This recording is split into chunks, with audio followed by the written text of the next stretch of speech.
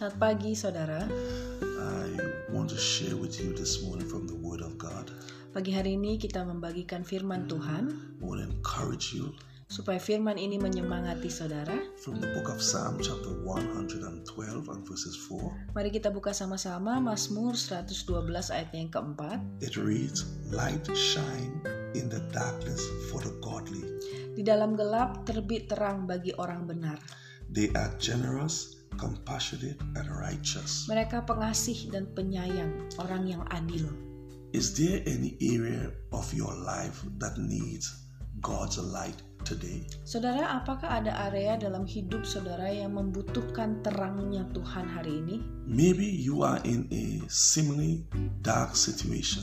Mungkin hari-hari ini saudara sedang merasakan engkau di tengah-tengah keadaan yang sangat gelap. Or maybe you need some insight into a decision you have to make. Atau mungkin ada dari saudara yang membutuhkan hikmat daripada Tuhan untuk membuat keputusan. Or you need light of understanding regarding a particular situation. Atau mungkin saudara membutuhkan terang atau untuk membuat atau untuk berjalan dalam situasi kehidupanmu. Whatever is going on in your life right now, Saudara, apapun yang sedang terjadi di dalam hidupmu hari-hari ini, God promised to illuminate and share light on every area of your life. Dia berjanji akan menjadi terang dalam segala area hidupmu.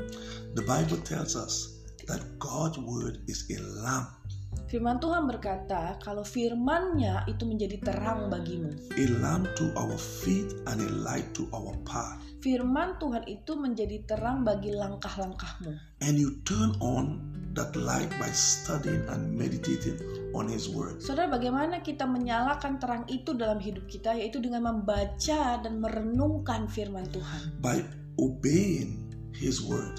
Dengan kita mentaati firman-Nya. That light is turned on when you reach out to others. Saudara, lampu itu akan menjadi sangat terang ketika kita mulai belajar juga melayani orang lain. Who are less fortunate than you. Orang-orang yang mungkin keadaannya lebih sulit daripada saudara. Ask the Holy Spirit this morning Saudara, pagi hari ini mari tanya dengan Roh Kudus. to speak to your heart and shine the light of truth. Supaya Roh Kudus berbicara dalam hatimu dan menerangi hatimu dengan kebenaran-kebenarannya. Throughout your life. Supaya kebenaran itu dan terang itu keluar dari hidupmu. And as you meditate on the word of God, Saudara, kalau hari ini engkau mendengarkan firman Tuhan ini dan engkau merenungkannya, your path will be clear. biarlah jalan-jalanmu itu menjadi terang dan jelas bagimu. And you will move forward with confidence. Supaya saudara sanggup untuk maju ke depan dengan satu keberanian. This morning, Saudara, pagi hari ini God wants you to get a new perspective Tuhan mau saudara memiliki pandangan yang baru of who He is, tentang siapa Dia dalam hidupmu. because He have you in the palm of His hand. Karena saudara, hidupmu itu ada di dalam tangannya Tuhan. When things look bad for the righteous, Ketika hal-hal buruk terjadi di dalam hidup orang-orang benar, light come bursting through. percayalah terang itu akan terbit baginya. As the scripture said, light shine in the darkness for the godly. Firman Tuhan pagi hari ini berkata, di dalam gelap terbit terang bagi orang benar. It means suddenly things are going to change. Artinya ada hal-hal yang bisa saja berubah dengan tiba-tiba. You are going to get the break that you need Saudara, engkau akan mendapatkan terobosan yang engkau butuhkan.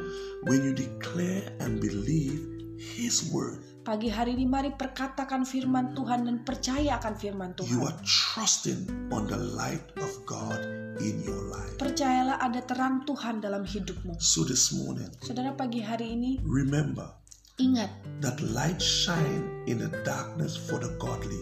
ada terang Tuhan yang terbit di dalam gelap bagi orang benar. They are generous, compassionate, and righteous. Pengasih dan penyayang, orang yang adil. Have a blessed day. Diberkatilah saudara.